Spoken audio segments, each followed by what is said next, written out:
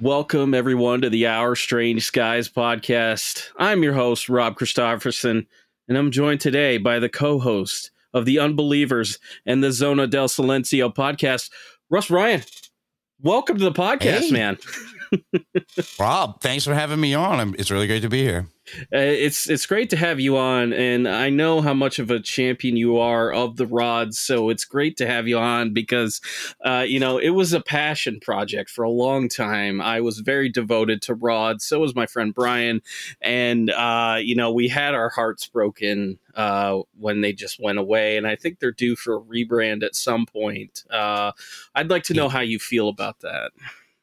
I don't think so much a rebrand. I just think a little more awareness is needed. See, the world lost Jose Escamilla a few years ago, who championed all kinds of things, but he was the original champion of the rods. He was also very into the Battle of Los Angeles and Roswell, which he also liked to call Rodswell, because one of his original findings was, of course, Roswell rods.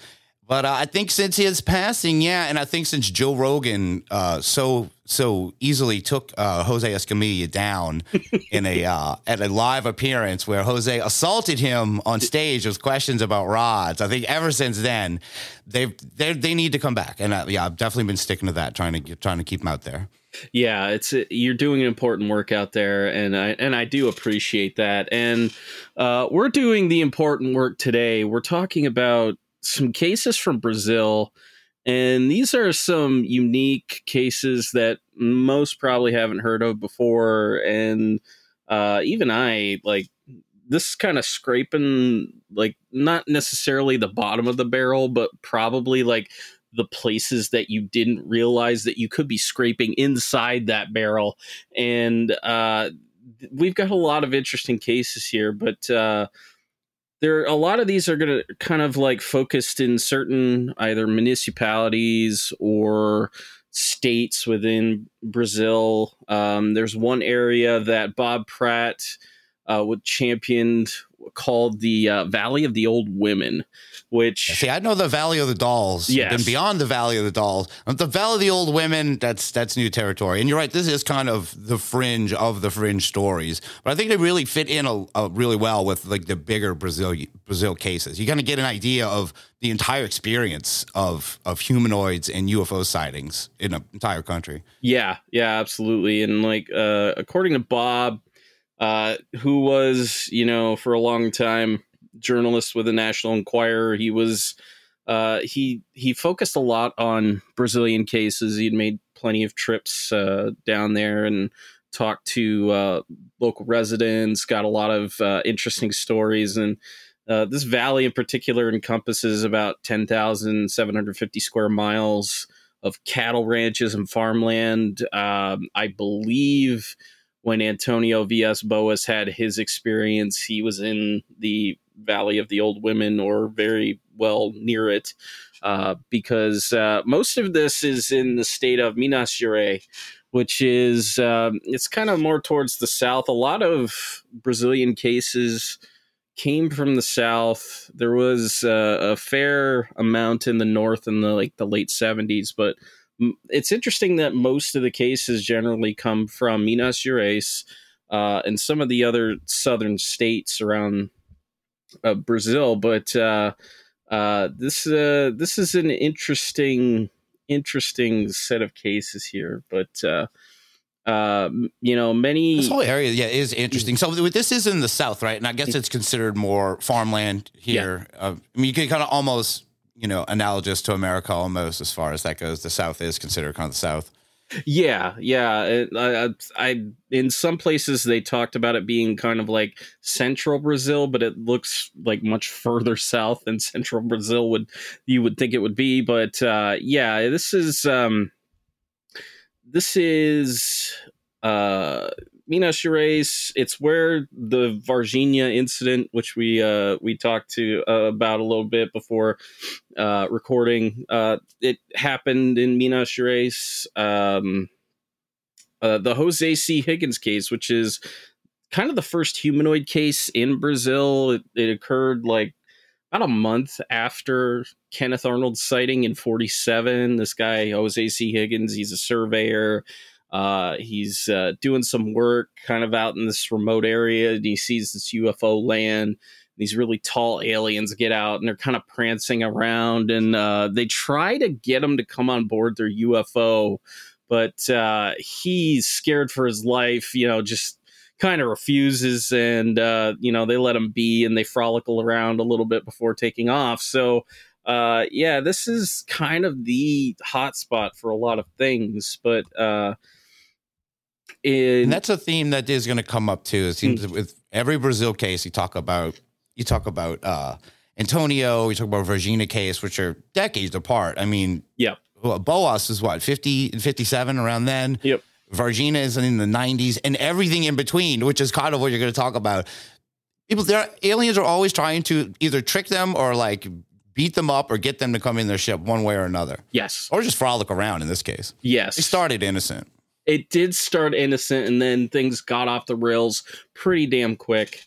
But we're going to move around a few different areas here. And the first case here is from November of 1952 in Sao Paulo's Angatuba range. Author Dino Craspedon claimed that he spotted 5 UFOs over the mountains, and that he entered one of the landed objects, which was like a bell-shaped craft, and it was pretty big. It was about 300 feet wide. This is a beefy looking craft here, and he spoke to one of the crew, which was like this 6 foot tall man who claimed to live on Ganymede, one of Jupiter's moons, and it's just like so crazy. Specific of a location for him to be from, and the fact that the alien would refer to it as Ganymede. Yes. But like, what's interesting in the kind of patterns that you're going to get here is the range of humanoids in this case are kind of contactee-ish, very human-looking, kind of your Adamski and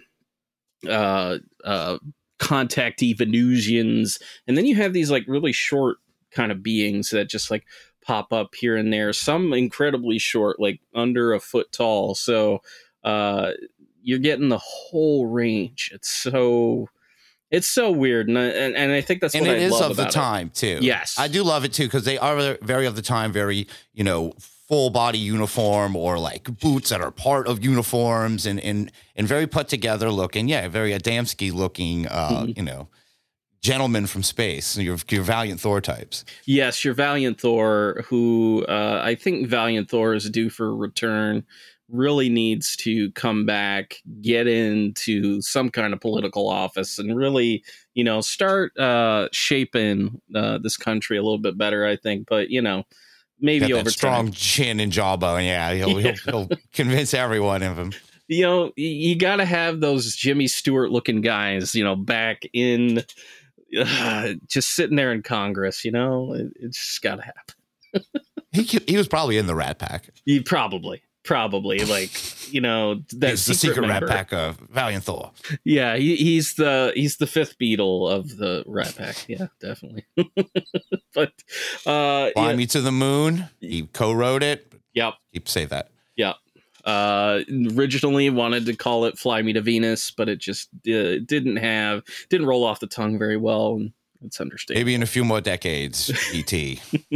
Absolutely. So 1954, there's kind of a flap going on in Brazil and Venezuela, and Dr. Olavo Fontes will later go on to kind of document how unique the flap was, because it looked as if this is back during the time when orthoteny, the idea that UFOs traveled in straight lines, was a big deal, and a theory that he was trying to posit. But in the southernmost state, Rio Grande do Sul. It was the scene of this intense UFO flap, and on the evening of December 9th, Almira da Costa y Rosa was cultivating his crops of French beans and corn when he heard a sound, quote, like a sewing machine, and that is terrifying. A sewing machine? No, thank you.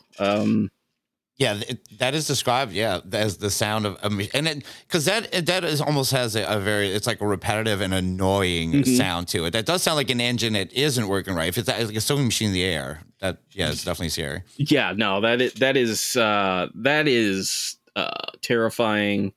I don't even want to think about it, but interestingly enough, this is not going to be the only time that you hear the sounds of a sewing machine in the air. But these nearby cattle, they just like scattered as this object resembling a quote explorer's hat, which was cream colored and enveloped in smoke, and it came down nearby. And three strange men exited the object and started to examine a barbed wire fence, as you do, and Almira dropped his hoe, which it happens, This whole scene right now, hold on. We'll stop at that dropping hose. But this whole scene of a cream-colored quote-unquote explorer's hat. I mean, what is Indiana Jones' hat just trademarked? You can't say that. I guess that's what this thing is shaped like. Pretty Sounds much like a sewing machine. Looks like cream-colored Indiana Jones, and it's full of smoke, and then it just crashes. I think these guys definitely, or these aliens are messed up or something. Immediately they're like, oh, check out this barbed wire fence. Yeah, they probably high on something while they're making this descent here, and just like, whoa, yeah, barbed wire fence.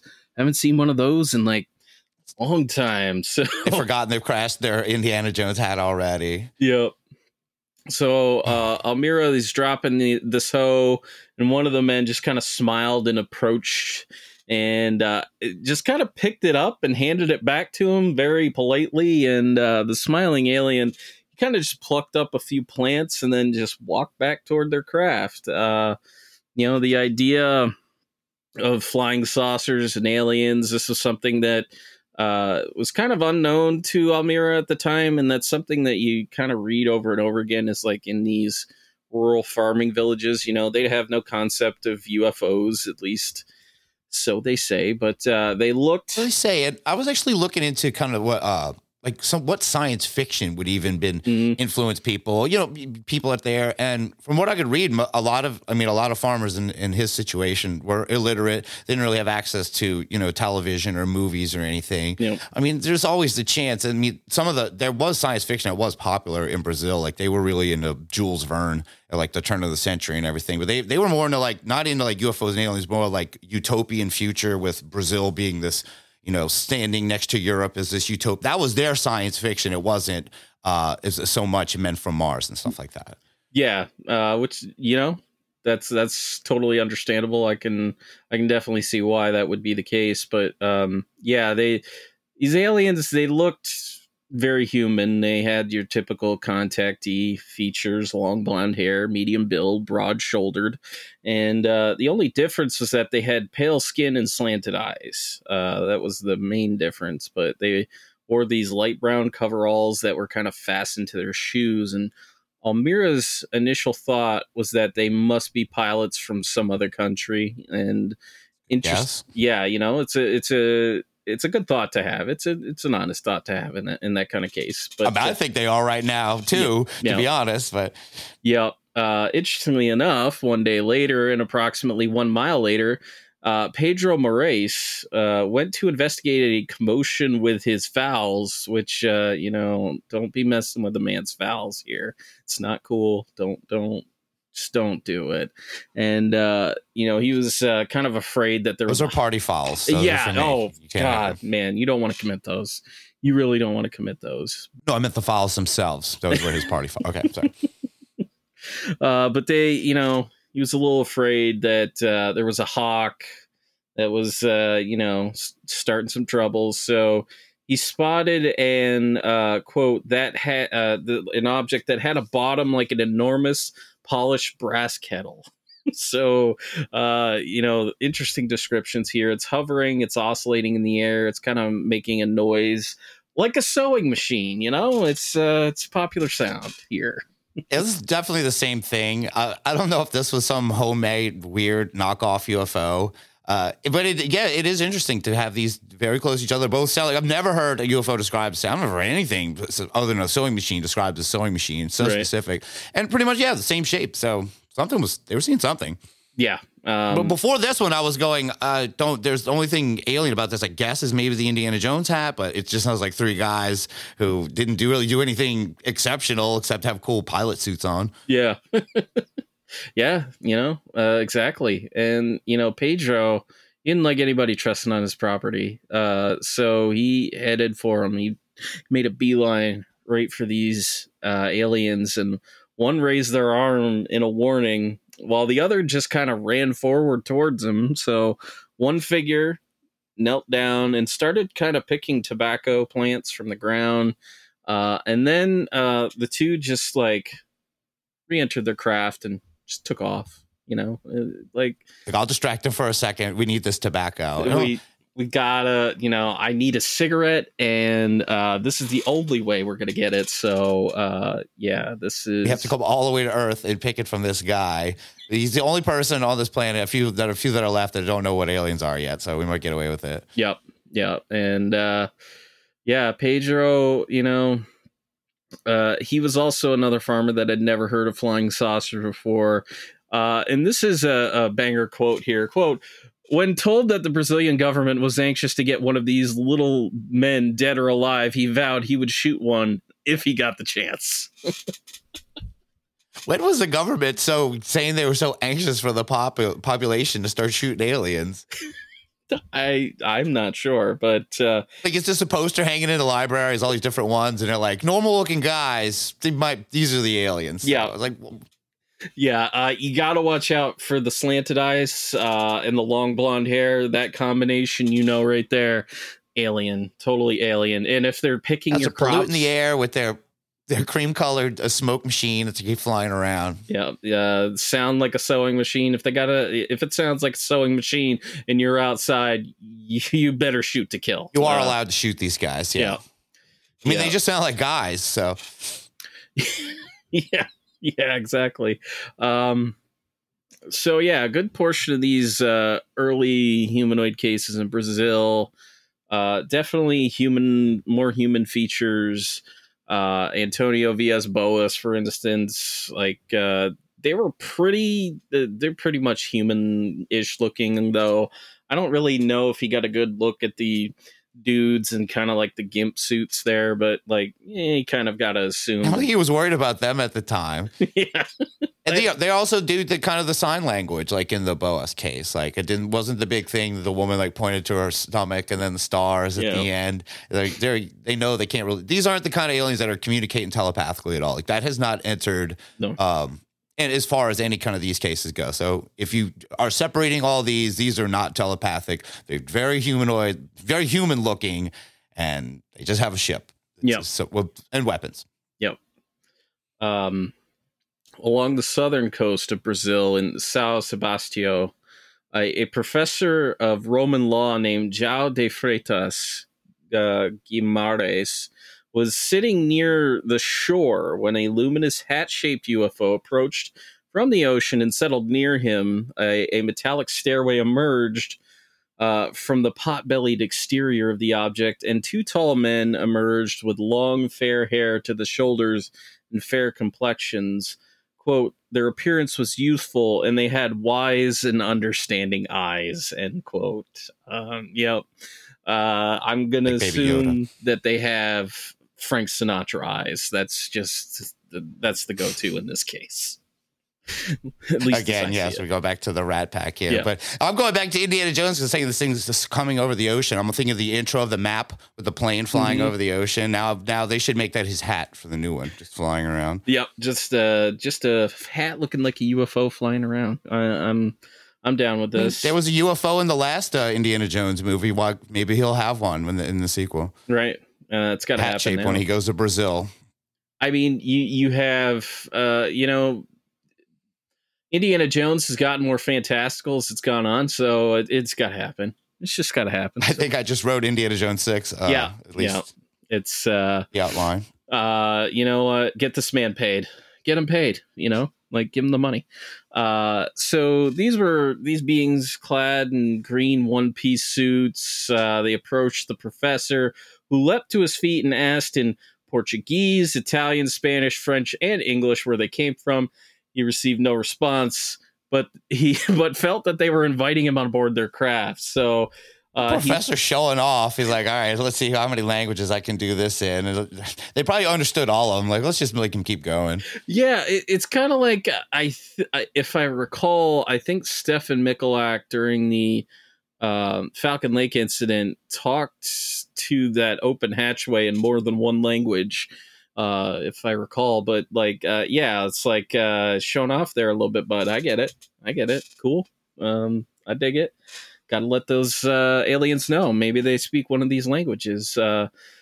But he feels his reservations just kind of falling away as he walked to the craft. He climbed up the stairs and he saw a small crew of like 3 or 4 beings, and they took him for a ride and just brought him back. And unfortunately, he found that his watch wasn't working anymore.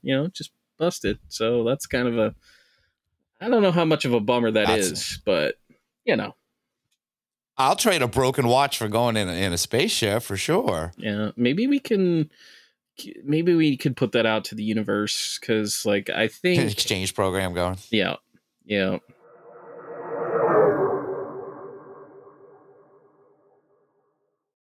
One of the most infamous cases, like all of these cases have occurred outside of the Valley of the Old Women, but one of the most infamous cases to come from the region is known as the Belo Horizonte Cyclops case. And, in the pages of the local paper, O Diario, was a report about an encounter involving 3 young boys, 2 brothers, Fernando and Ronaldo Escatillo Gualberto, and their friend who lived across the street, Jose Marcos Gomez Vidal. And this is the evening of August 28th, 1963. And these 3 boys stepped outside into the garden to wash a coffee percolator using water from the nearby well. And Fernando was the first to kind of reach the garden and found it like strangely illuminated, kind of taken aback a little bit, but like he was assuming it was the moon was out at that time, so he dismissed it. So Jose Marcos was the first to reach the bucket that they were using to clean this percolator, which was basically a repurposed gasoline can. And it was Reynaldo standing behind him who noticed that the glow was not, in fact, coming from the moon, but a spherical object hanging above them in the air. It was 3.5 meters, or about 11 feet wide, and had transparent luminous walls that were divided by small squares. Like, this is a spherical, like a large sphere just like floating in the air.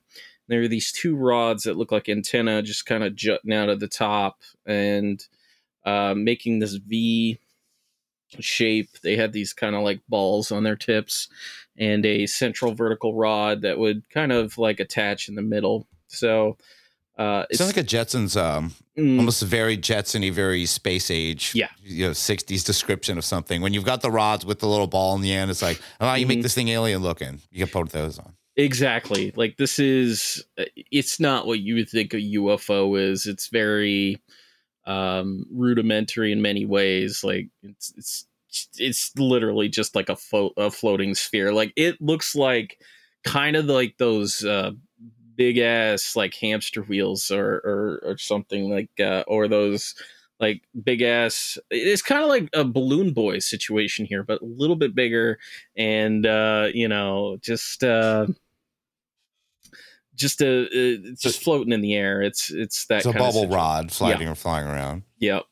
So, through these transparent walls, 4 individuals could be seen inside, seated on one-legged stools. And according to the report that appeared in a special issue of Flying Saucer Review, quote, one of the persons occupying the rear seat had a masculine appearance and was more strongly built than the others. And then, so like he could, from his vantage point, he could see like this kind of row of three. So there's this like male figure, there's a woman with long blonde hair in the next seat, and then up one more seat is this male figure of similar. They're all similar builds, but this particular person in the front, he's sitting at a control panel with a screen on it, manipulating some controls.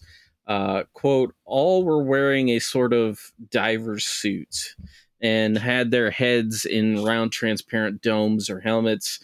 They presented a virtually uniform appearance, including their clothing.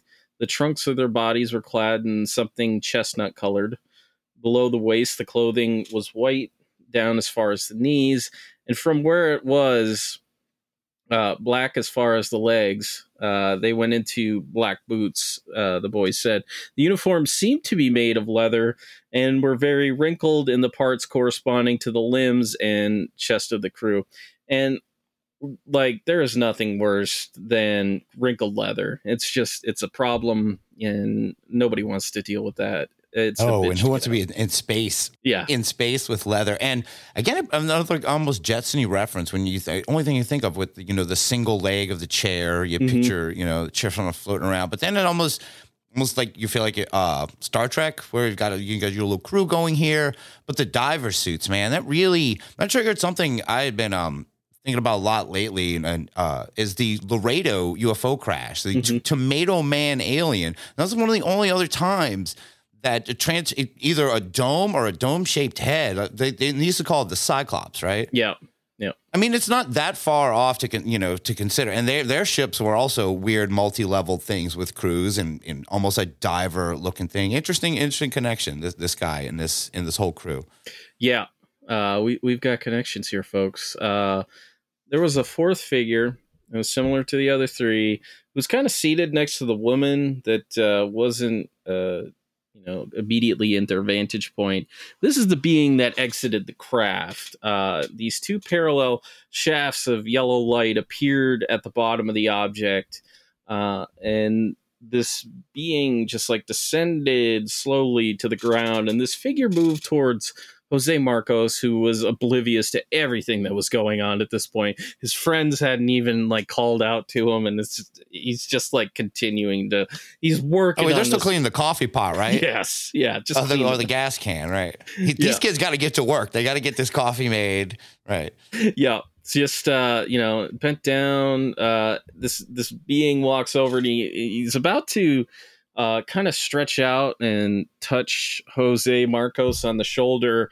And, interpreting this as a threat, Fernando jumped onto Jose Marcos to protect him. And the humanoid looked from Fernando to Ronaldo, and the pair were kind of just like unable to move away. It just seemed like a little bit of paralysis happening here. But the entity made a series of hand gestures, moved his head in odd ways, and spoke unintelligible words. And in doing so, the boys felt the fear that had, just like gripping them, like melt away. Everything's kind of just, cool. Oh, now. I'm sorry, Cyclops. You just startled us at first, looking like the creepy diver from Scooby-Doo. Yeah. We'll listen now. Yep. And, in a calmer state, they were just like able to, check things out, observe things. And this figure was tall. It was just, at least 6.5 feet tall, had only one eye, and his skin had kind of like a reddish tinge to it. And atop the man's helmet was a halo-shaped small antenna just kind of jutting out from it. See, the thing that crashed in Laredo, it's called Tomato Man, and it's got a round, reddish head with a diver suit. Sounds like they saw the same thing much later. What year was this? This is 63. This is 63, and we're talking like 48, 49 for Laredo. Oh, okay. Yep. So similar beings. Of the being's eye, this was Jose Marcos's observation. Quote, he is emphatic that the central part of the eye, instead of having a round pupil, had merely a horizontal darker streak Above the eye, moving frequently, there was a dark projecting area which the boys took to be an eyebrow. This thing sounds terrifying. And they're like, no, he's cool. It's like, I thought you said he was cool. Like, he's getting worse the closer we get to him. Got one eye, got one, got one eyebrow. A one-eyed diver. You know, got a unibrow situation here. Happens. You know, you do what you can. There's not much you could do when you have one eye, though. Yeah, you can't solve it. If you had one eye and two brows, it'd be weirder. Yeah, it would be. Just shave the little middle part off. Yeah, people wouldn't even know how to react to that. I wouldn't know how to react to that, but this creature makes no sense. You can't draw him like this. No. Give him one brow if he's got one eye. You can't make him look like that. Yeah, exactly. Like, at least whatever forces put this being into the world, like, it's just, at least it makes a little more sense. But this being, he just kind of sits down on the edge of the well, and he's facing, the machine, his back to the children, and Fernando moves closer, and he's prepared to hit this figure in the back of the helmet with a brick. So, this strange. They caught on. They're like, all right, yeah. It's fine. Have a seat. We're just cleaning our percolator. You can just watch, and then they're gonna jump him with a brick. Yeah. How do you then go inside and explain to your mother, oh, we just killed an alien in the backyard with a brick? Like, I don't know how you explain that to your mother. Well, there's probably those wanted posters still around. They're probably like, we're rich. We hit it. Yeah. Because the aliens and the populace, they are both ready to just throw down. There's no peace was never an option in Brazil. No. This is kind of like, the Walter White moment of, when this kid goes from being peaceful human to murdering alien rampage in like 2 seconds. That's just how it happens. It's a tale as old as time. Welcome to Earth. Mm-hmm. That's the line. Yeah, it is the line. So as he's going to hit this figure in the back, the Cyclops just jumps up to his feet, turns towards the boy, and he releases a yellow beam of light from his chest, which was striking Fernando in the hand, which caused him to drop the brick. I love this scene. Like, he just turns like, whoa, pew, pew. Like, right, like, whoa, calm down. Yeah. Like a He-Man figure. He's got lasers. You don't know where the laser's going to pop out of. But yeah, the beam, it reminds me of the Phil Schneider thing, the beam, crispy critter in his left foot. The beam's just coming out of sometimes belt buckles, sometimes out of weapons, sometimes just out of their chest. Yeah, and you know that if they're coming across the galaxy, they're sharpshooters. You can't even come close to messing with that. They know what they're doing. They know how to aim that thing. Just don't take matters into your own hands unless you feel threatened. Then take up that brick. But things seem to be you cool. guys were doing the same thing 20 million years ago or whatever. It's like your ancient ancestors were trying to hit us with bricks. We have lasers. We've always had them. Yeah, it's always been a problem. But the tall humanoid then kind of looks up to his friend in the sphere, the one in the front, and he kind of makes this gesture as if to say, "Look, Bob, don't do it. Just don't. It'll cause a scene." Quote, in a strange language and an extremely loud voice, and with many gestures with hands and head and eye, the man now seemed to be trying to make himself understood by the children, who stood there passively watching him. Forming a circle with his thumb and index finger, the man traced various circles in the air around the first circle, with the index finger of the other hand talking the entire time. Then he pointed to the three boys, and with a certain degree of difficulty, tried to place the palms of his hands against his own head, as though making the gesture of sleeping. Sliding off the helmet or something when he's doing this. Yeah. And the kids are probably just looking at him like, duh, we don't know what you're doing. Like, he's just making these weird, I think he's flipping us off. Yeah. He was just trying to hit him with a brick. I'm sure he's not saying something nice. Yeah. And then he pointed to the moon, making a gesture of progressive elevation with his hands, as though to indicate flying in that direction. End quote. It's like, I'm going to punch you guys to the moon. That's where you're going to go. I hate you guys. They're stopping me up there. The circle I'm making, that's them up there. They want me to not kill you. He's basically giving them the CM Punk, go to sleep kind of motion. And, I'm seeing it right now. I'm seeing this is what's going to happen. He was running around in a circle around doing it. It was great. Yep. The being then walked in the direction of his craft. Jose Marcos wondered aloud if he would return, and in response, the being turned and made several motions as if responding to his question. Didn't really know what the response was, but kind of like those other farmers who had those, dealing with those people with their sewing machine sounding vehicles who are plucking things out of their fields. This being plucks a flower. And then he moves underneath the object, made a hand gesture, which kind of summoned this light back, which brought him back on board the object. And then it rose very silently and kind of just like dousing its light, it disappears into the distance. And the boys ran into the house to tell their mother. And she had noticed that there was an odd light in the backyard, but she, didn't think it was weird. Just kind of dismiss it. Because it wouldn't have been the headlight of a car. There was no way it could have been that. So, she looked at the terror on young Jose Marcos's face as he ran and just hid under one of the beds in the house. He's just like terrified, taken refuge under one of the beds, and their father. He was pretty brave during it. I'll give it to him. He was a little brave during it. I guess he just completely broke down after. But none of these, every one of these stories, they take a flower or some tobacco. Mm-hmm. And they don't seem to be taking major things. They're not, completely screwing with their crops. It seems like they're just taking little mementos. Yeah, most of the time. Whatever. Yeah, exactly. Most of the time, that's what it seems like. So their father was at a neighborhood bar, and he was called upon and told that strange people came into his garden. So he ran home, went outside to examine the garden. He found a number of strange triangular marks along the route that the being was said to have been walking around. And the depressions made into the ground were kind of deep. They were about 5 centimeters, indicating that something very heavy had made them. And, it's only like a few inches in the ground, but it's still something a little heavy. So what's interesting about this case is the similarities that it has to a case that took place in the Canary Islands in 1976.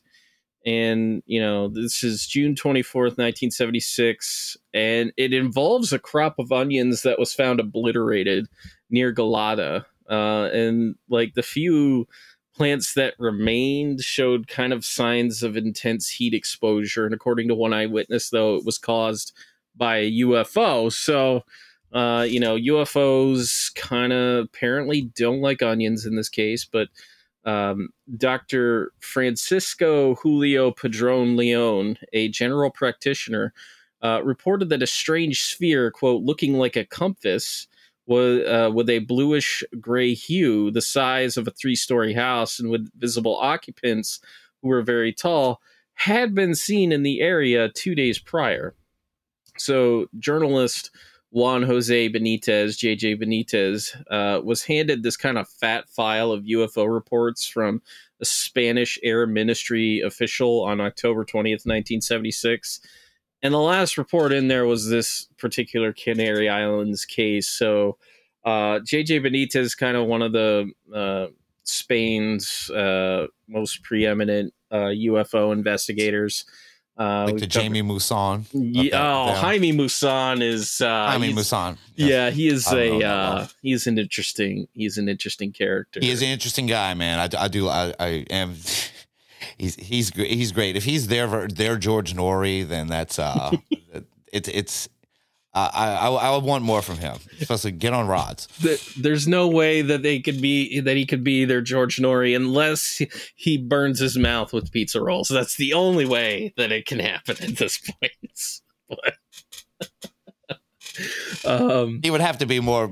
Yeah, it would have to be a different food. He can't take his full thing. He's got to. Like, I went to get him. I got a microwave. A hot pocket. Maybe he ups it. Like, pizza rolls are one thing. You do a hot pocket, and you're going for. oh man, it's kind of like the juggernaut of the pizza rolls just formed into one, but a powerful force that will give your mouth third-degree burns. Just totally. We don't want to amp this war up. Nor you'll have to try to take him down. We need both of these men talking. That's absolutely true. This all started 9:27 p.m. south of the island of Fuerteventura. The Spanish Navy had a ship positioned near the island. And this is like a corvette called Atrevida. And there's like multiple crew members that observed, quote, a vivid yellowish, come bluish light moving out from the shore towards our position and then climbing as it did so. At first, we thought it was an aircraft with its landing lights on. Then, when the light had attained a certain elevation, 15 to 18 degrees, it became stationary. The original light went out, and a luminous beam from it began to rotate. It remained like this for approximately 2 minutes, and then a vivid, great halo of yellowish and bluish light developed and remained in the same position for over 40 minutes, even though the original phenomenon was no longer visible. 2 minutes after the great halo, the light split in two parts, the smaller part being beneath, in the center of the luminous halo. There was a blue cloud appeared at the part from which the bluish nucleus had come vanished. The upper part began to climb in a spiral, rapid and irregular, and finally vanished. None of these movements affected the initial circular halo in any way, which remained just the same as the whole time. Its glow lighting up part of the land and part of the surface of the sea beneath it, from which we could deduce that the phenomenon was not very far away from us, but was close. The strange object, which had been observed by the witnesses aboard the Spanish warship to the south of the island of Fuerteventura, covered the distance of 85 nautical miles between the sighting position and the north of Gran Canaria Island in 3 minutes at an estimated speed of some 3,600 kilometers per hour. So this thing is like, it's not so much a ship. It's just this giant ball, occasionally spiraling, making some weird light display. Some elements of it do sound like something that could be a meteorological event or something. Seems like a sundog or something like that. I've recently been talking about mass hysteria and things like the Fatima and the Miracle of the Sun and things like that. A lot of older mass UFO sightings have to do with staring at the sun a little too long. And but this sounds like it's a little more like this. It's hard to just put this away as a weather event. Yeah, and I'm gonna send you an image that was created of this in the chat. So it'll show up there in a second. But click on that and tell me what you make of it. It's okay. Yeah, it's so I'll describe what I'm looking at. It does look like a giant blue bubble with looks like a disco, like almost like a stripper pole coming down. It's like a little disco going on inside this place. There's some great lights going on. Two really big-headed aliens in very muscular red tight suits. Yeah, on a floating platform. This is a really cool image. Yeah. What's interesting here is somebody was actually able to get a photograph of this thing when it was like really bright. I'll send you an image of that now, and it's absolutely, it's huge. It's gargantuan. Yeah, I want to say it's almost like you hear in their description, and it's like you're having a hard time. Like, it's smiling around, it's doing this, and it's like hard to actually wrap your mind around some of it. This is a really cool image, and I know you post so many great UFO images all the time. I know you're going to have this up there. This is it's classic. Okay. So yeah. Okay, so this is an actual photo that was taken during the time, though. Yes. You can't see any of the cool disco dancing or No, you anything, or the can't. cool But like, bar. But but there's something going on. right, right. So there's like some giant light that's just like hanging out. It looks like it's, it's not on the ground or anything like that. It's not being produced by anything on the ground. It's being produced in the air. So it's an interesting photograph. I don't know that anybody's like been able to debunk it, but yeah, it's just an interesting photograph. So 11 other eyewitnesses had seen the object in the area, including a doctor at Guia, Dr. Don Francisco Julio Padron Leon. Along with two witnesses, he saw a gigantic ball of an electric blue color hovering 50 meters or 165 feet away. So he observed this object from pretty close, like that. Seeing those humanoids up close, the object hung for just about 6.5 feet above the ground, and he was going to visit a patient that night when he saw the object from a taxi that he was taking. And in the taxi with him was the driver, Francisco Estevez, and along for the ride was the passenger, Santiago Del Pino, the son of the sick woman the doctor was going to visit. Quote, "We were chatting in normal fashion when, coming around a bend, we were utterly amazed to see, about 60 meters or so from us, a perfect sphere, as perfect as though marked out with a compass, with a very beautiful gray or light bluish periphery. We experienced a terrible feeling of cold. The chauffeur even started trembling, especially when the taxi's radio, which had been turned on, suddenly cut out. The sphere was there, stationary and still, a few meters off the ground. I could not believe my eyes and said as much to my two companions. But it was a fact. That thing was there all right, in the middle of the darkness of the night, and inside it were two strange and enormous beings. I can give you a description of them down to the last detail, for we had them under observation for almost 20 minutes. And at a very short range from us. The sphere was transparent, though its walls you could see perfectly clearly the stars and the sky behind it. It was just like a gigantic soap bubble. What I mean to say is that it did not look metallic, but it looked like glass. Its diameter was about that of a two-story house.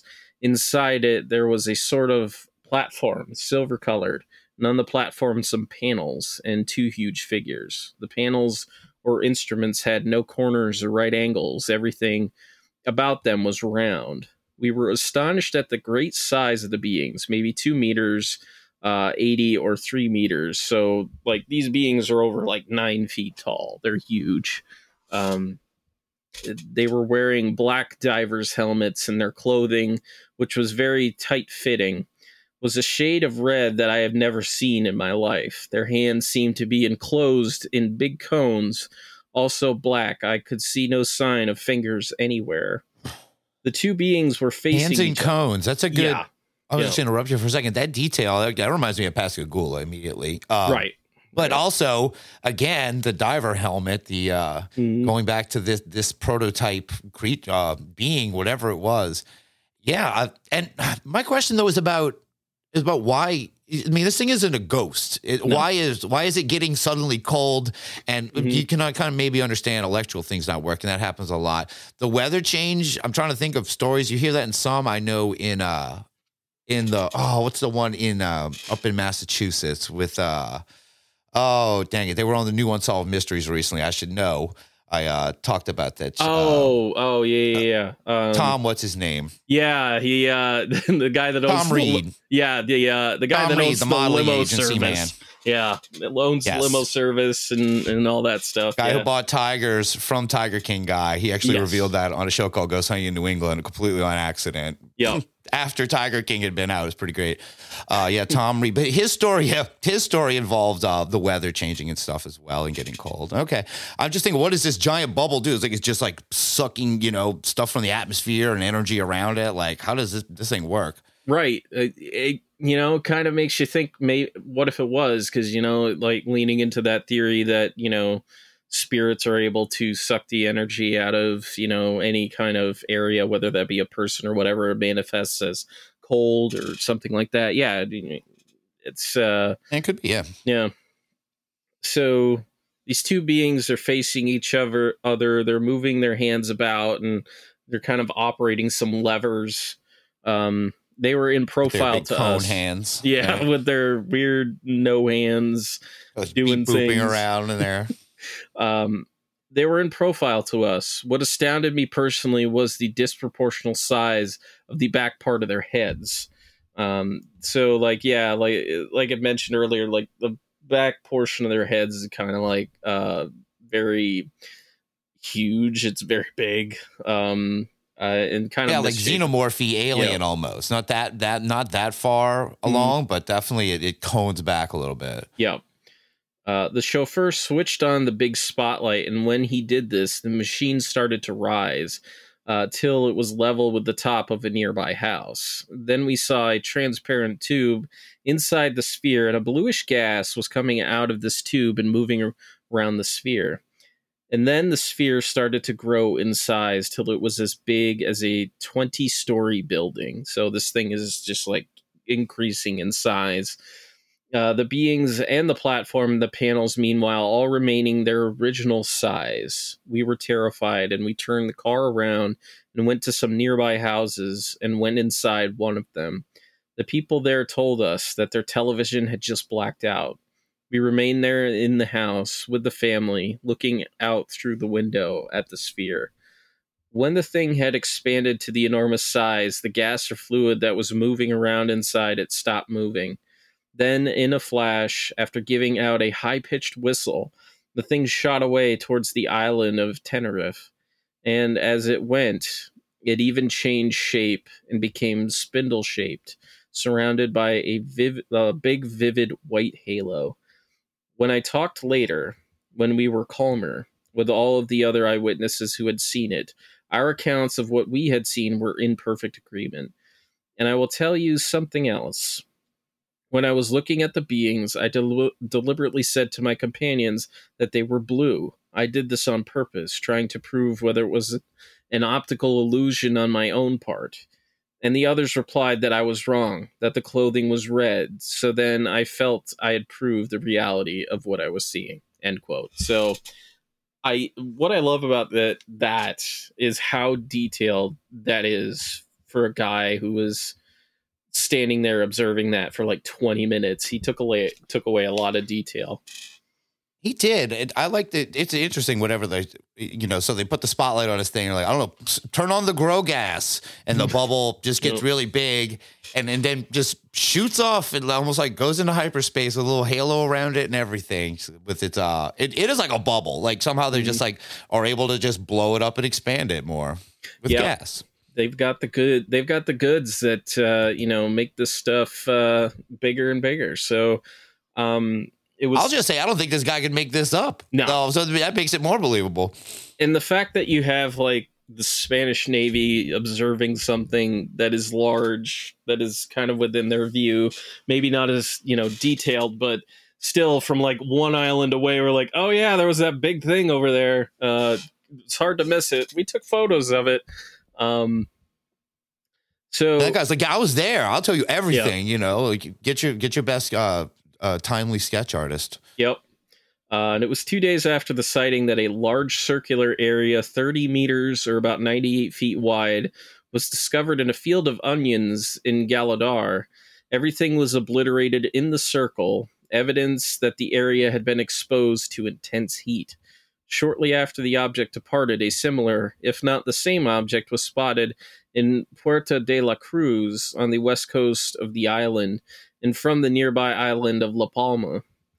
The same report made references to radar readings associated with the craft. Photographs were taken in the southern area of the Gran Canaria island. So that's where that So wait, are you trying to posit some theory here that this thing runs off of onion gas, is burning onion fields to suck up these onion fumes, and that's helping their bubble expand? Yep.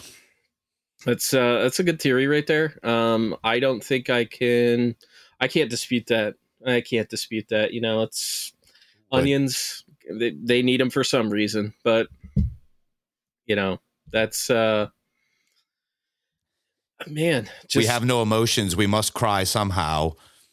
Yeah. Just like who would have thought aliens would come to Earth to bully some onions? Like it's kind of amazing. Bullying I think you the get to freak out the Navy a little bit. yeah. At least, Yeah, we bullied some onions. What are you going to do about it, Navy? Take a picture? It's about it. Didn't really work out for Ed Walters, but, it is what it is. Read my lips. He never said he was abducted. That's right. That's right. So from 1970 through 1971, Itaperuna, municipality of Rio de Janeiro, was the location of two very prominent contact cases. For the previous 2 years, like 68 to 69, there had been an increase in UFO sightings in the area. On September 25th, 1971, Benedito Badita Miranda, a 48-year-old truck driver, stumbled in his front door, clothes soiled with mud and spots that resembled asphalt. His eyes were red as mud and there was mud caked on his clothing. He bathed his eyes and went just straight to bed. Woke a few hours later, complaining of a headache, unable to bear bright lights of any kind. He would then make a statement to the police, quote, on the night of September 24th, 25th, 1971, he was returning from Itaperuna to Catagueses at the Carangola Bridge on Highway BR 040. He came upon a strange round object in the middle of the road and blocking the passage of his car. Upon approaching the said object, he saw emerge from its interior two men of small stature, each measuring approximately 30 centimeters or 11.8 inches in height. Then the said creatures took from the belt this big roundest object resembling a torch, from which came a blue beam and at times reddish light. They threw the beam in his direction, and when it struck him, he was lifted up and suspended in the air as though he were a bird. Brought up Ed Walters. Ed Walters got hit with a blue beam, too. Yeah. Only I don't think Ed felt like he was a bird. I think he felt like it was un-American. It's true. Someone's about to get a lake sweep. Yeah. But the more powerful the beam of light grew, the higher he rose in the air until he was at a height of about 50 meters or 164 feet. He felt totally paralyzed, being unable even to cry for help. After some 5 minutes or so had passed, the lights of a car appeared on a high area towards Retiro and Murare.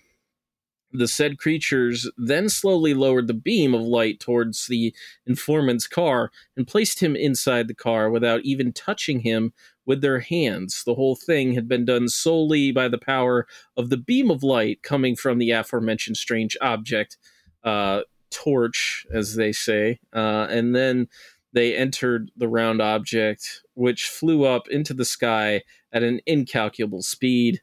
The informant stated that it took him about 30 minutes to return to his normal state, owing to the great fright he had suffered, end quote. So he's a torch. It sounds like a wand to me. I'm also kind of picturing the Loveland Frog right. wand. But yeah, these things are only 11 inches. Yeah, so they pack a little punch, though. They can just float you around. They don't want to do anything with you, just to show you. It's almost fayish. They're small in their strange abilities. Yeah, that's just like, it's even more frightening because, when you're talking about something that's like under a foot tall, like it just makes me uneasy, like all the way, like in that uncanny valley of heights that scare the hell out of me. It's definitely up there, maybe towards the top, under a foot, and it's on two legs. I am immediately terrified. So you're right. Think of what the scariest thing in A Fire in the Sky would be. It's those little ugly guys, like the littlest guys. Those really, really ugly little guys. Terrifying. Yep. According to an interview with SBEDV, which is one of Brazil's preeminent UFO investigation groups, Benedito stopped his car on the bridge to check out a problem he was having with the suspension. He was confused as to why he fell asleep.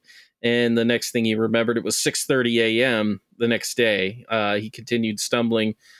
He continued home, stumbling through the door, caked in mud and with red eyes. So, yeah, I don't remember where the mud came in. He had the mud, or when he got home, you build him up. All right, something's gonna happen with mud, possibly asphalt. Definitely red eyes are gonna happen. But he's like, nah, I floated in the air for a little bit, and they gently placed me through my car. Yep. After waking up, aside from this intense pain that he was in, there was a cut on his left arm, and he felt a tingling sensation and a numbness in his hands. And there was this reddish purple mark on his elbow and on his kind of left side. He continued to feel symptoms the day after, and his eyes were completely bloodshot and felt hot. The headache remained for 6 days, and he suffered a week-long bout of insomnia. Benedito didn't remember making the statement to the police, but he saw the paperwork and his signature on it, so he's like, yep, that's totally mine. That's a detail I saw that too, where he's like, I remember this because they have a report of me writing that. I don't know. Does the report you signed count if you have no memory of writing it? Right. Did we just do a do-over on this? Yeah, maybe. He's like, I'm a trucker. I was hopped up on goofballs for a week before this happened anyway. Right. But, yeah, he had some weird marks on him, and, yeah, it's an interesting case. But what's interesting here is that it's not the only case like it. In an article by Dr. Walter Buehler, who is one of Brazil's preeminent investigators, he investigated for decades.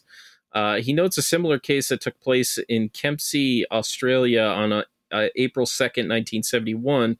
Quote, in Flying Saucer Review for July-August 1971, Eileen Buckle gives an account of the case of an Australian Aborigine who, on the night of April 2nd, 1971, through the window of his house, saw a round face pressed up against the glass, spying on what was going on. Then he felt his body rising upwards and being impelled through the upper part of the window and falling upon some steps outside.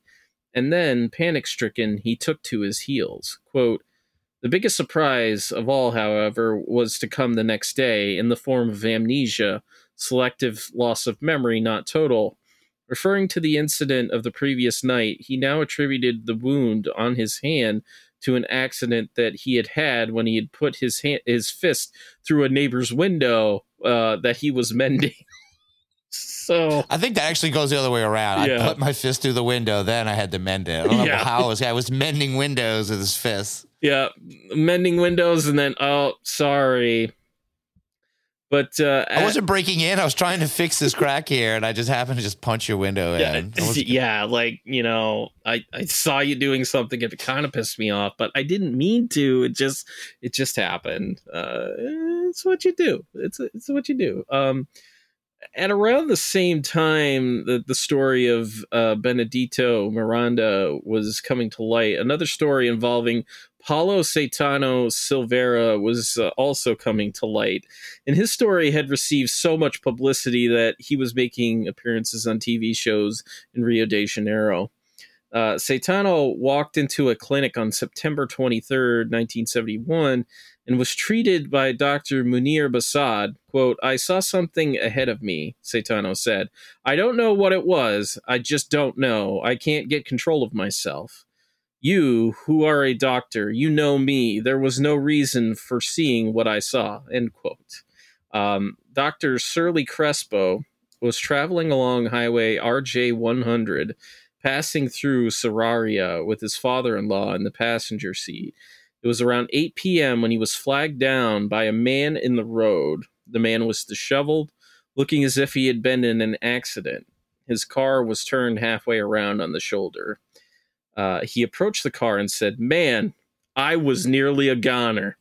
And that was Paulo Caetano. Paulo had been sweating profusely despite the fact that it was relatively cold outside. His face had a look of terror on it, and there were scratches on his left elbow. In irregular bursts of sentences, Paulo told the occupants of the car that he had been coming from Caringola when a UFO the size of a Volkswagen emitted a red light which later turned to blue, blocking the road. His car was thrown sideways off the road and he was drawn out of it, the door having opened by itself. Dr. Crespo brought Paulo to the police where he gave a statement, and they all returned to the spot of the incident, having left Paulo's car there. His statement read, Mr. Commissioner, I beg to inform you, for whatever purposes may be deemed necessary, that at 2100 hours yesterday, September 22nd, 1971, there appeared at this police delegation the citizen Paulo Caetano Silveira, Brazilian native of the state, white, married, age 27, son of Julio Caetano Filho, and Capricorn. Yeah, they give his entire address. That between whoa, we can't dox him here. I'm not going to dox him. That between 1930 and 2100 hours, he was coming from Tombos do Carangola, state of Minas Gerais, and traveling in his car, registration number, whatever, along the highway linking us. And that's what I love about old UFO reports. They give every detail, like everything. We are leaving a lot out. His social security number was in here, his PIN numbers and everything. Yeah.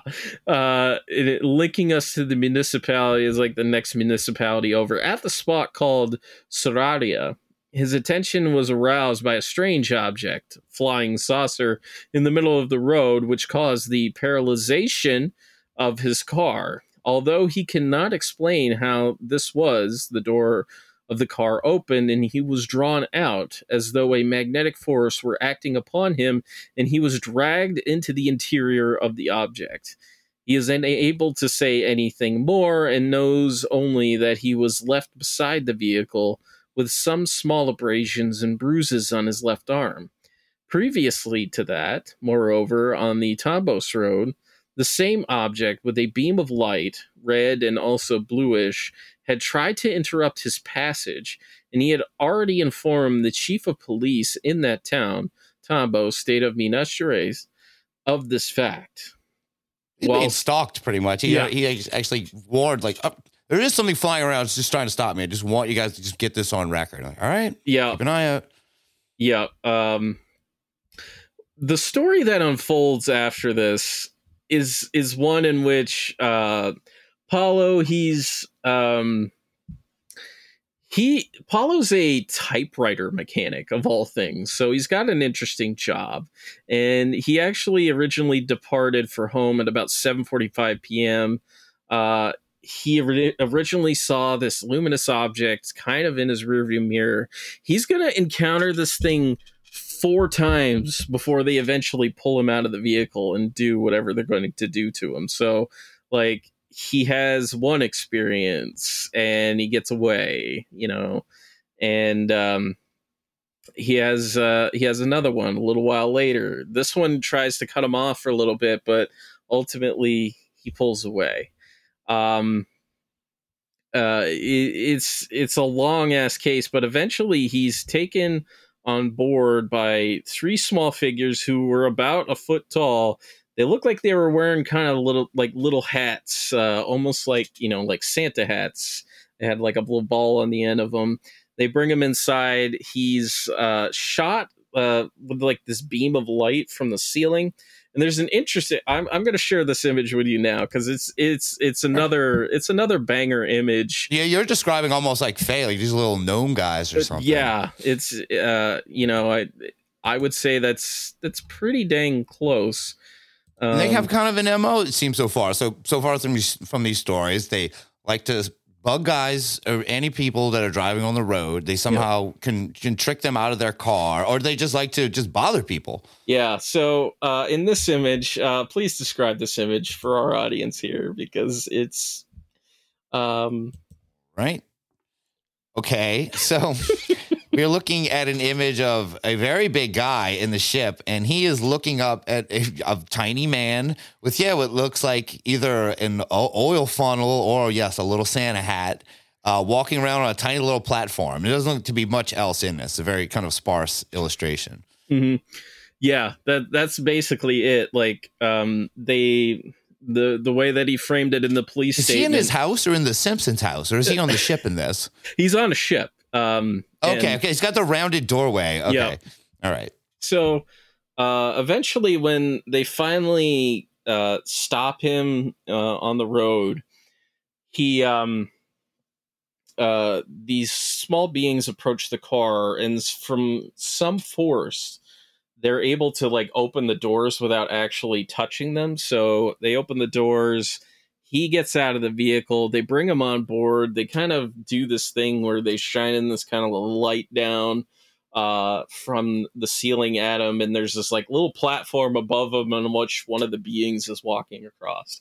And they ultimately like he's the light guy, the little light guy on the shelf. He's like literally the elf on the shelf in this image. And yeah, he's like, I found you. He's like, that doesn't exist yet. I'm not the elf on the shelf. Yeah, I got you in my beam.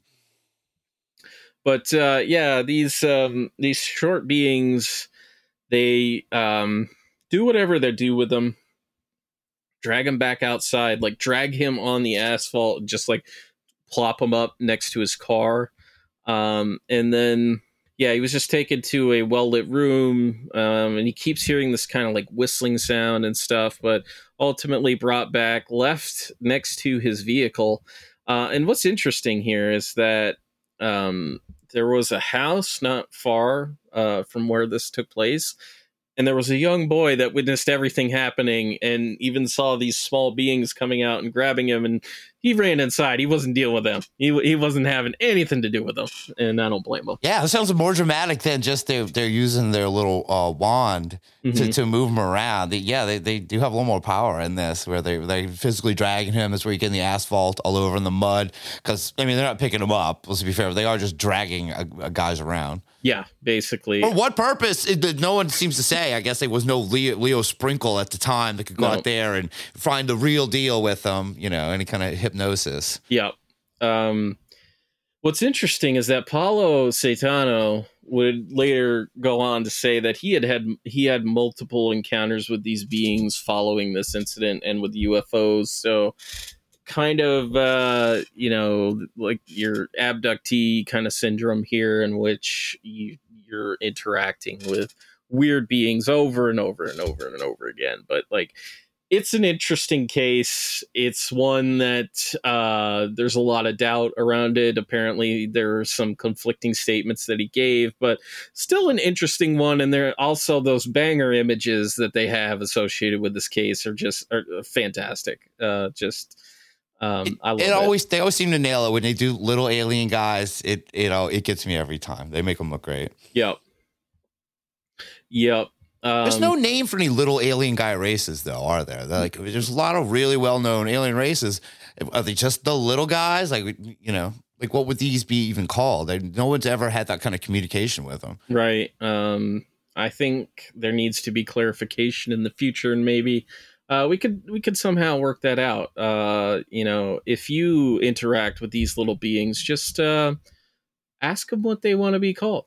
Because we don't know. Yeah, where you from? Yep, just what you doing, where you from, all that good stuff. The next municipality that we're looking at is called Pirassununga, and it's in the state of Sao Paulo.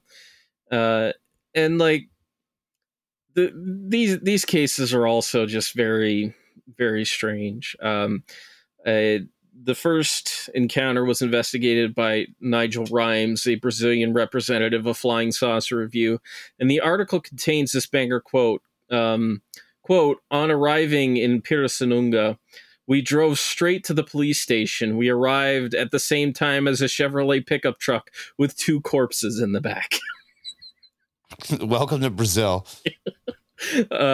Rimes was there to investigate a UFO landing and occupant case involving a 19-year-old man named Tiago Machado.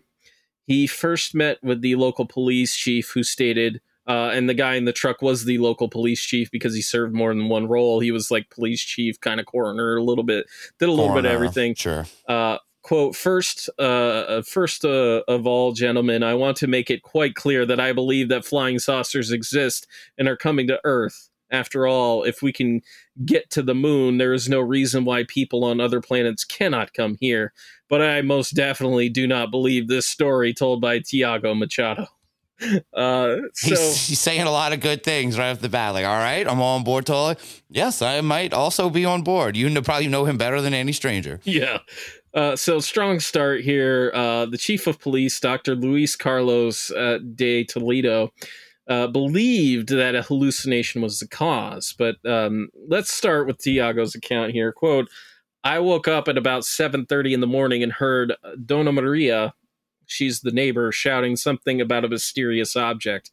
I got up and went outside.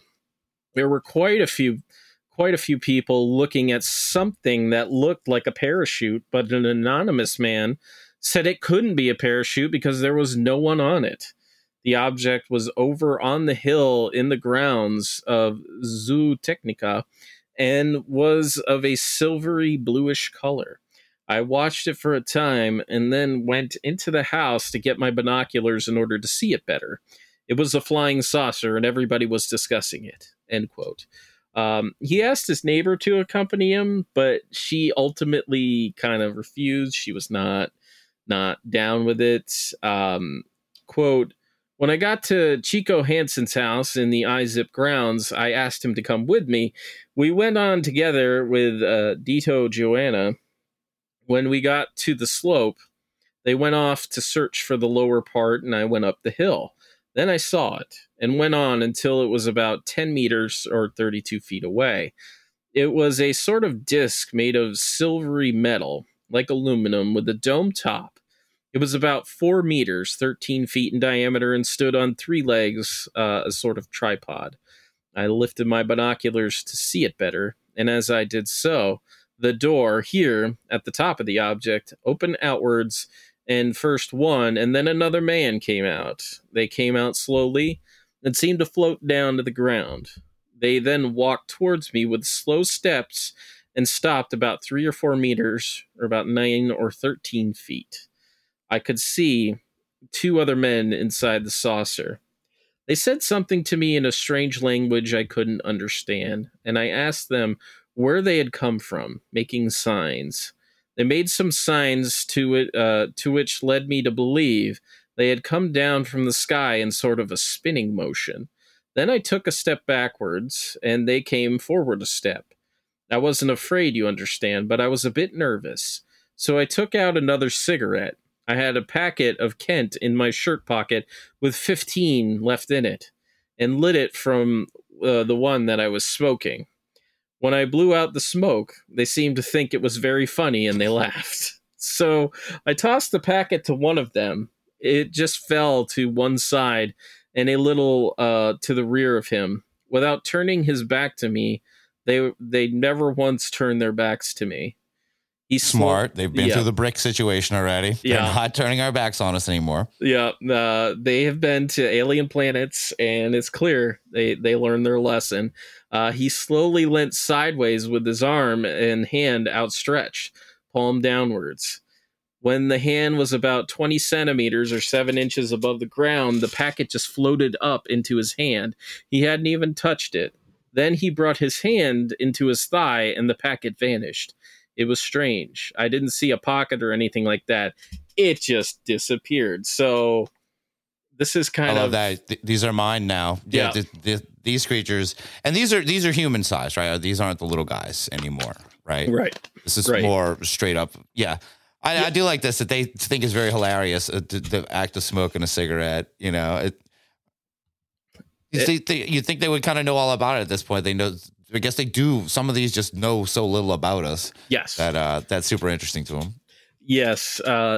Tiago compared their clothing to the silver wrapper of a cigarette pack. So, I mean, cigarettes just they're featured a lot in this particular case. But and also, well, think back to like the Roswell material and other debris from crashes is always described as cigarette foil. I think they're just which came first, the alien stuff or the actual cigarette foil? Yeah, Who knows? that's the tough one. Like that's the new chicken or the egg scenario. You've put it forth here, and yeah, we should be using that from now on. What do we do with all this alien foil we stole off that crash ship? I don't know. Put it in cigarette packs or something. Got it.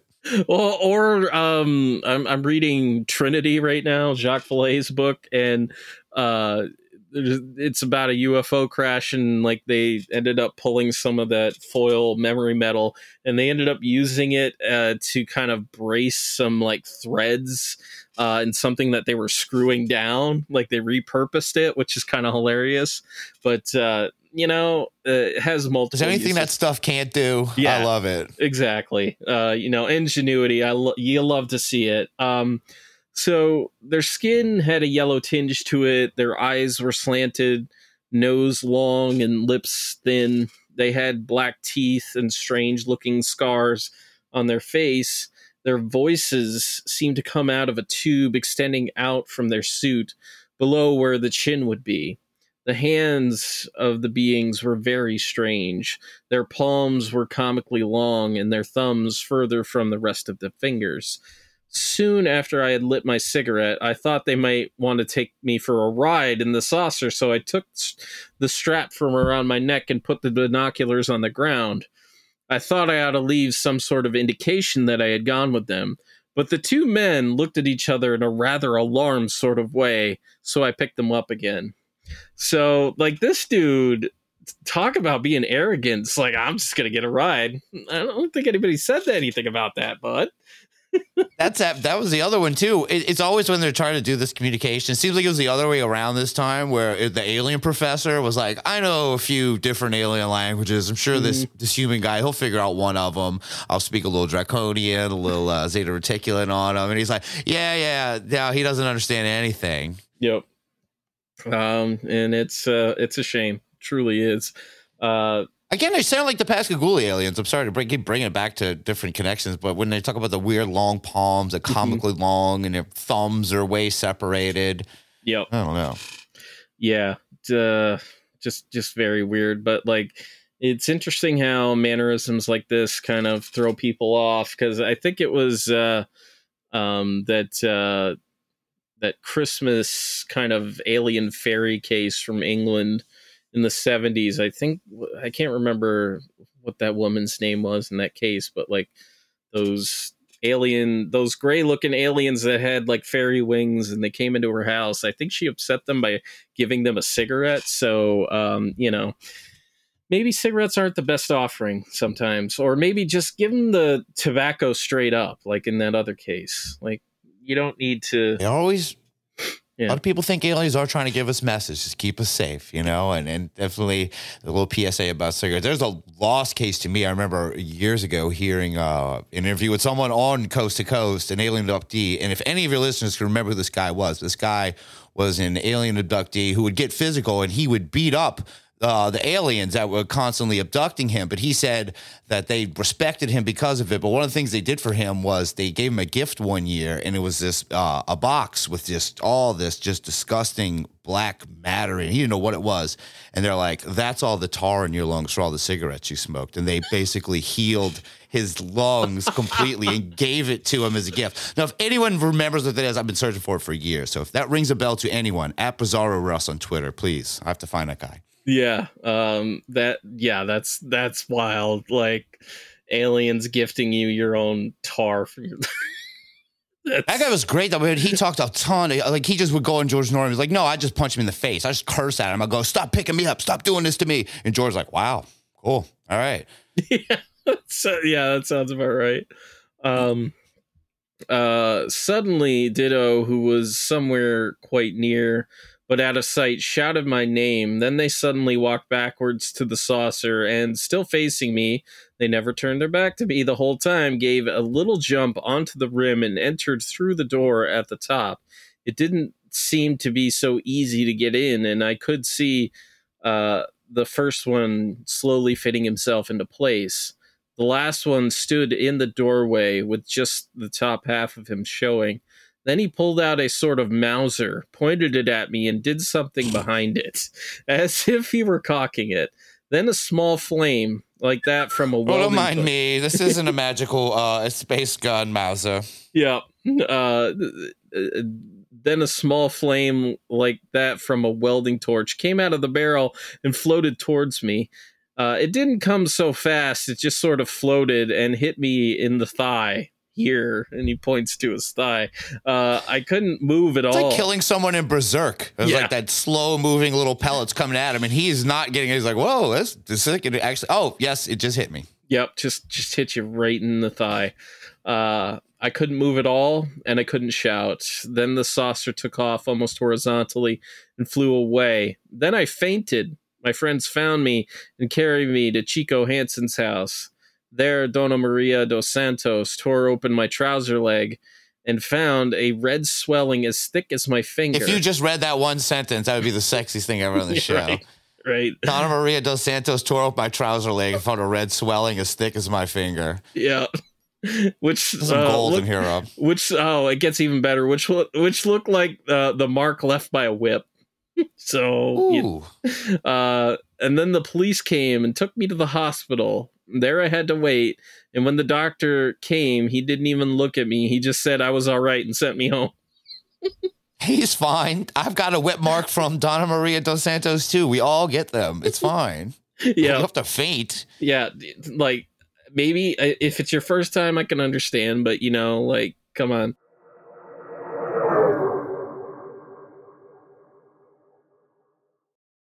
Seven years after Tiago's encounter, a case involving aggressive little people in Pirasonunga would come to SBEDV investigators through a witness from a different case, this Paulo Coutinho case, which is a case I'm going to be covering on the Patreon as a bonus episode. It's a very interesting case about a kid who was abducted on his way home from taking night classes at college.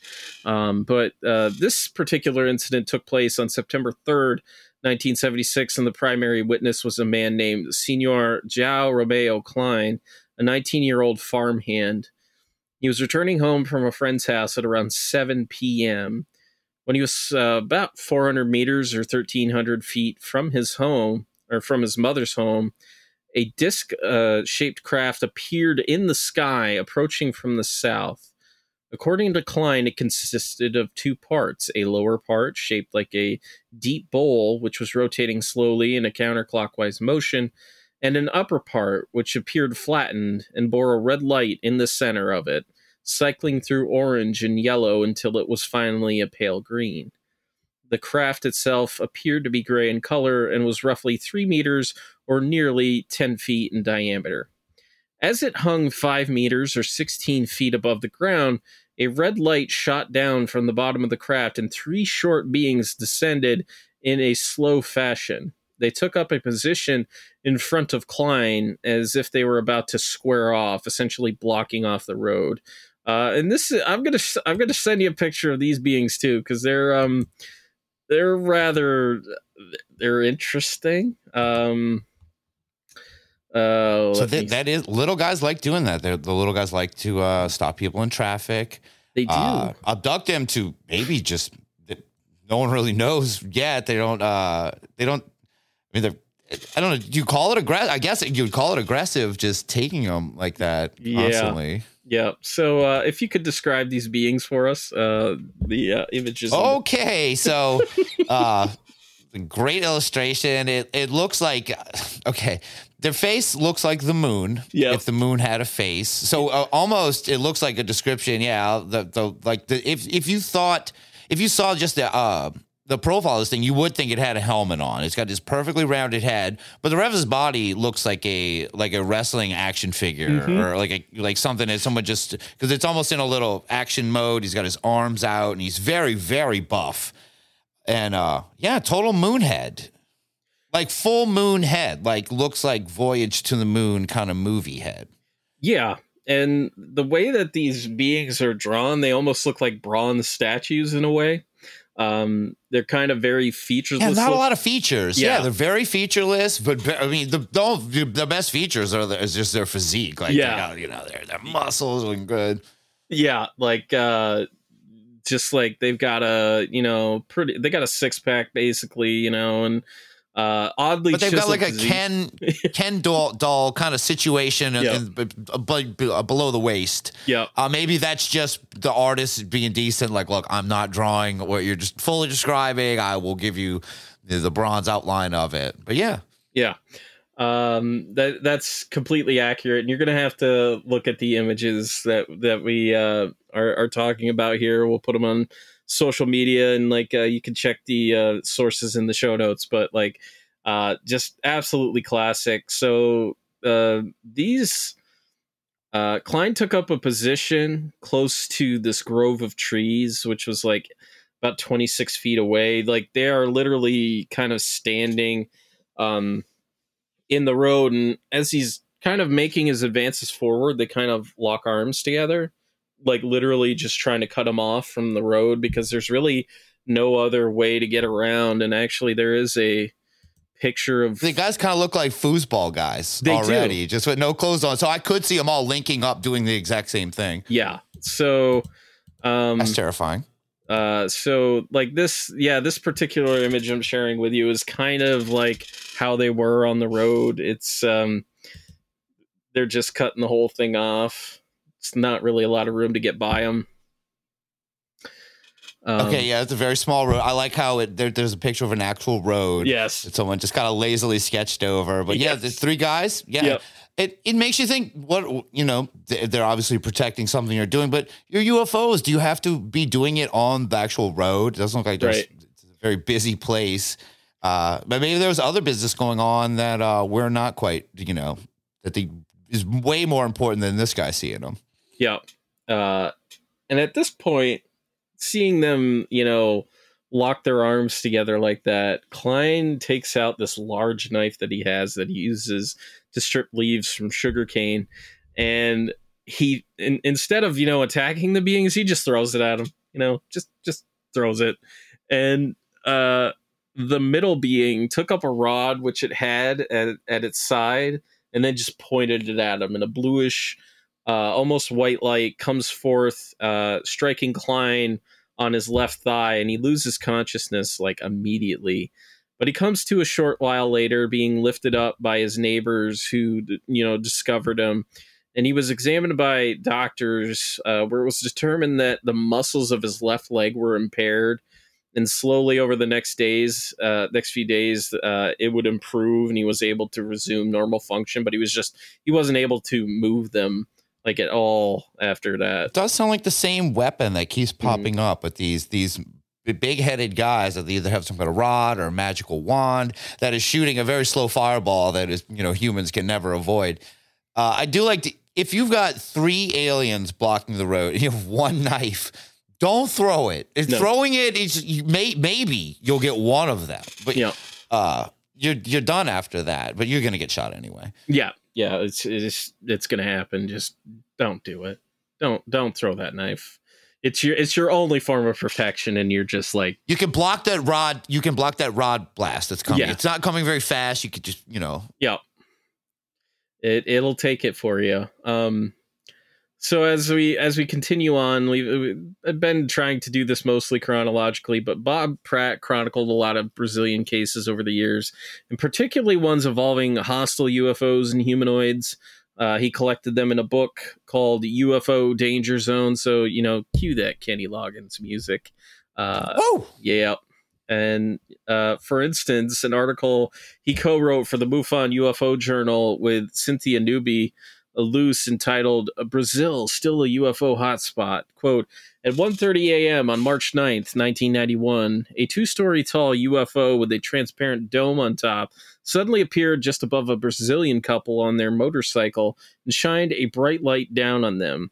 2 minutes later, it went away, then came back, then went away again, and came back a third time. On the third pass, it, quote, bombed them, dropping a ball of fire that exploded in their path. This is one of my favorite ones. I want to say, I love that they find this couple. And of course, I don't know why Brazilian UFOs are such exhibitionists. You got to there have to be a bubble or there's a clear dome.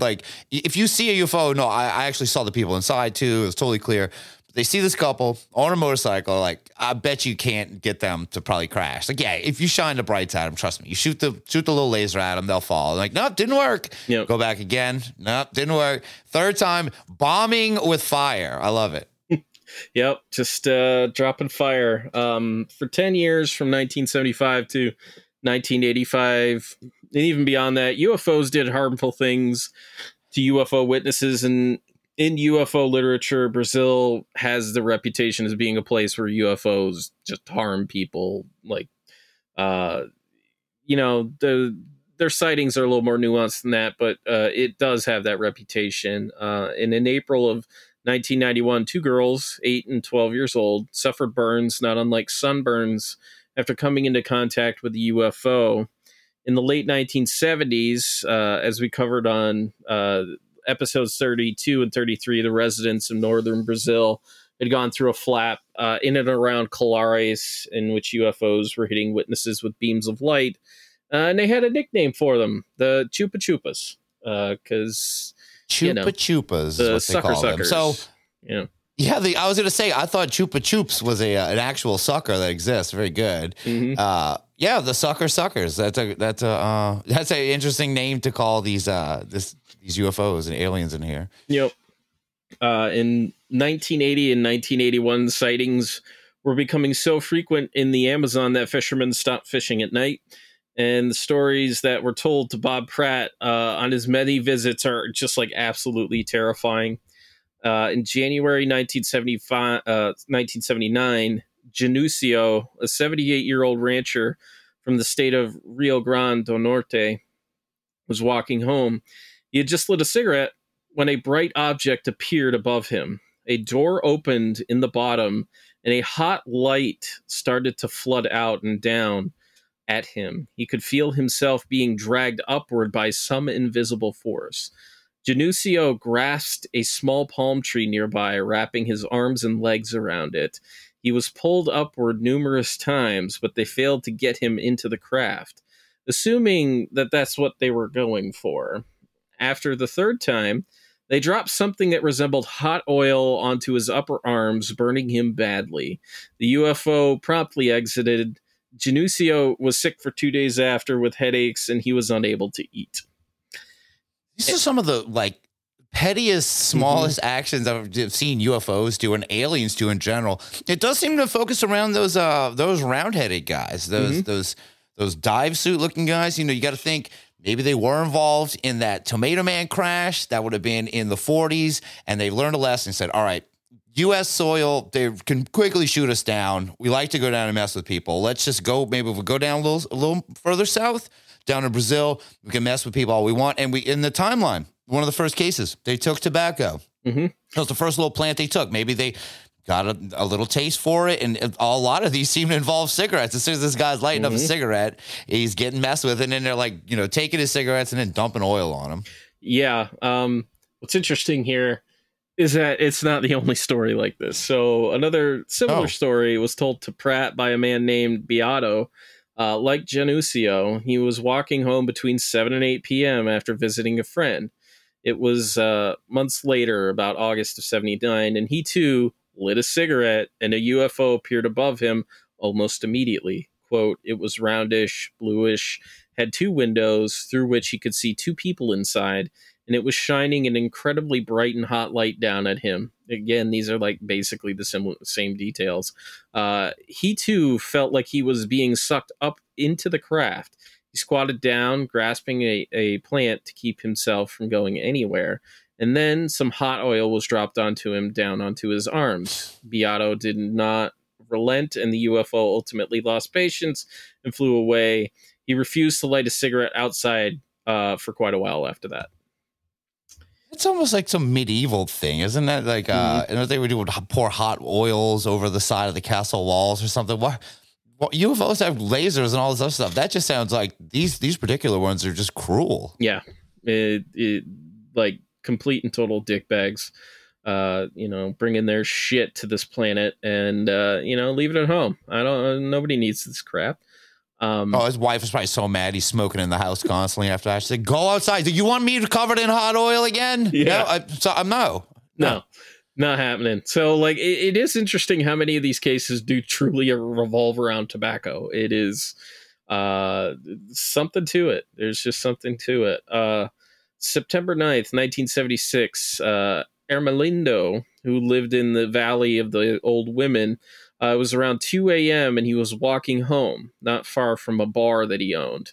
A big light appeared above him. He immediately ran, attempting to take refuge inside his bar, but he couldn't get his keys to unlock the door. Like, he was putting them in there, but he couldn't get the door to turn, which is interesting. Like, you've got a faulty door handle here, but he made a split-second decision to run for his home instead, which was only like 130 feet away, like 35 to 40 meters. As he ran, four cables with hooks on them dropped down from the UFO. A small being in gray clothes came down with them and grabbed Ermelindo. His being was small, and Ermelindo was able to kind of get them in a bear hug.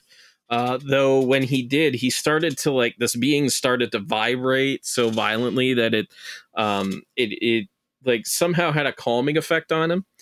And at this point, the being was able to attach one of these cables to his left leg, and it started to go up. So he's being drawn upward into a craft. And as he nears the opening, his right leg outside of the object kind of just catches on the edge of it, and he's jarred loose, and he falls down into some yucca plants, suffering cuts and scratches all over his body. And then the UFO. This is the most low rent. Mm-hmm. This is the most low rent abduction attempt I've ever heard. Mm-hmm. You know, I guess the beam wasn't working that day, and they're like, "Well, we still got to abduct the guy, right? Like, yeah, we got those chains. They're not that clever. We can get them." But no, they couldn't. Yeah, no, it did not happen. A similar incident occurred to a man in Santo Antonio, in the state of Rio Grande do Norte, not far from where Genucio was covered in his hot oil. This time, a man named Antonio was pulled upward by an invisible force to a UFO where a cable with four prongs came down, catching him on the back of his shirt. Through a window in the object, he could see two women and a man. And according to Antonio, he could hear one of the women say, "Here is a nice old man. We can take him with us to our Earth." Yeah. It took this long. When people probably get so excited, like, "Oh, you're talking about Brazil, and something sexy is gonna happen." Boaz had this great sexy adventure. No, none of that at all. It's like that happened first, and this is the closest that it gets to anything like that. Yeah. The fact that a woman's like, "Oh, there's a nice old man we can take to our Earth." What's our Earth? Yeah, it's. Man, this is some kind of creepy ass stuff, but through the bondage stuff, they're like, "Let's just get him in the chains before we even get him on the ship." Like, how sexy would that be? "Oh, don't use the beam." "Oh, like pure power move." And then it fails. Like, "All right, we'll use the beam next time, but we'll still get him with the ropes." There were a lot of kind of attempted abductions in kind of this region. There were some women who also claimed to almost have been abducted by UFOs and stuff. Like, they're just really bad at it for some reason. They're kind of like, they get the Ed Walters ones all up in this business. But in 2004, Bob Pratt wrote kind of a follow-up article about the UFOs of the Valley of the Old Women. Kind of relayed some more terrifying stories. Quote, "Most of the people we talked to were frightened during their encounters. In 1991, Celsa de Fatima Suarez, now 44, had one of the most terrifying incidents. She's a cook at a Fazenda dos Poques and lives about 10 kilometers from the farm. It was around 11 or 11:30 at night, and as I was going home in a pickup truck with my 8-year-old son and my baby," Celeste said. "The baby was 8 months old. She had to park the truck some distance from her house because the house is in the woods and there is no driveway. I was getting down from the truck, had a sack over my shoulder, held the boy with one hand and the baby in my other arm," she said. "As we started down the path toward the house, a light appeared in the sky ahead and lit up the ground all around us. I panicked and started running, pulling my boy with me and juggling my baby and the sack. I couldn't go very fast. We had to run through a lot of dense bushes, and then over a log bridge, over a stream. The light was going up and down, and it was right behind us. I thought it was chasing us. I really wanted to get away from it. I ran past a big tree and finally got to the veranda of my house and was screaming at my husband. I looked back, and the light was right above the big tree, only 15 meters away. It was red. Put that cigarette out and come help us. Yeah, what are you doing? It was red like fire. It was 50 to 60 centimeters in diameter in the beginning, but was getting smaller, maybe 35 to 40 centimeters. By the time my husband came out, it had gone away. It just went out and disappeared. Celeste said she is afraid to go out at night anymore. I always look to see if Vicente's there, a light around, and I'm always ready to run if I see one. My brother Wilson saw a light one night shortly after that, and he had to stay hidden in the bushes all night long because he couldn't get away from the light. In one account, a man allegedly died after coming into contact with one. To our knowledge, a jaundice-like illness is not common after being exposed to a UFO, but during our week in São Vicente, we heard about 2 other such incidents. For Jose Edigo Vereda, then 70, a close encounter one night in July 1975 may have contributed to his death. He had worked that day delivering bread for a bakery in São Vicente, assisted by his nephew, Jose Antonio Verera, who was 13 years old. Jose Antonio, now 41, said about 11 o'clock that night, as they were taking their horses to pasture, a big light suddenly appeared in the sky. I asked Adigio what it was. He said, it must be a flying saucer. It scared us, and we ran and hid in the bushes. It lit up the whole area. It looked like 2 plates, one upside down on the other. It kept going around and around in small circles just 12 to 15 meters above us. It made a whirring sound like a fan, and it was shining a greenish light down from the center. It stayed for half an hour or more, and then it went away.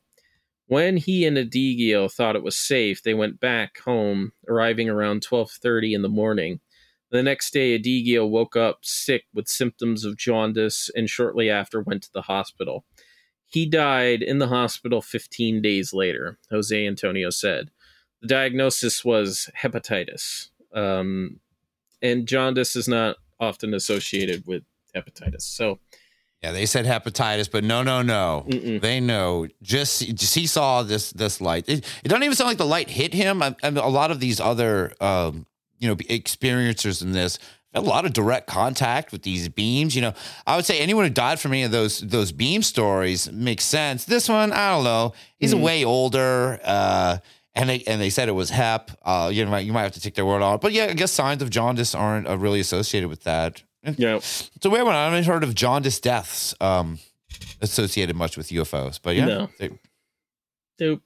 Maybe they're just figuring out different ways to mess with us and or kill us. Yeah. So after presenting all of these cases, how quick are you going to book a trip to Brazil now? Oh, I can't wait. I want to go as soon as I get there, I'm buying a carton of Kent's and I'm going down as far south as I can get. And I want to talk to the witnesses, and yeah, I want to just drive down the smallest road I can find and just can't wait for the little guys to float me around. Yeah, just make sure don't throw your knife. Make sure you're holding on to it. You don't want that out of sight, because that's when the wands come out, and it's the only thing that can protect you from the wands. And bring a whip of your own. I would say, hold on, bring a whip of your own. Yeah. You have your knife, have your whip. It's very Indiana Jones. You're going on an adventure anyway. You're probably going to see a cream-colored Indiana Jones adventure hat flying around. Yep. I love Brazil stories. These are all been great, and yes, I would definitely love to go there. Yeah, no, absolutely. Russ, thank you so much for joining me on this episode, man. This was a blast. Oh man, thank you so much. I love doing these so much. Yeah. It's been so much fun. And I would say, yeah, you, like I said, if you can figure out who that guy was whose lungs were cleaned by aliens, I'm at Bizarro Russ on Twitter. But go check out my show's Unbelievers podcast and Zona del Silencio, who is doing a mass UFO sighting little series right now. So if you're hearing this, there's a mass UFO sighting episode and a part 2 coming to that soon. Excellent. Yes. And if y'all want to check out any of our links, any of that good stuff, check the show notes for the link tree and all that fun stuff. There's some fun sources in there. You really dig into those sources because they've got the fun, cool sketches in there of like all of this stuff going on. But yeah, I love that you put the links in there because you can look at them while listening to this and play along with that. And go get on Rob's Patreon, okay? I want to see him get that tattoo. So get on that, please. Yeah, the offer still stands. If we can get to 100 patrons by the end of the year, I will get the Pascagoula pinup girl tattoo. It's gonna happen. So, and I will personally show that to Calvin Parker myself. I'm hoping to go see him in October. So that'd be great. We can get it done before that. Yeah, absolutely. So, thanks to Floats for the use of their song UFO for the theme of this podcast, to Spencer Worth Davis for editing our podcasts, Megan Lagerberg for our logo, and the great Desdemona for our t-shirt designs. And finally, don't forget to look up, because you never know what you'll find in our strange skies or on just some random dirt road in Brazil. In gray, we trust. I saw somewhere in New Mexico on the way back home. Maybe I don't know. It was green. I think it saw me. I wish you could stay, 'cause I got a lot to say.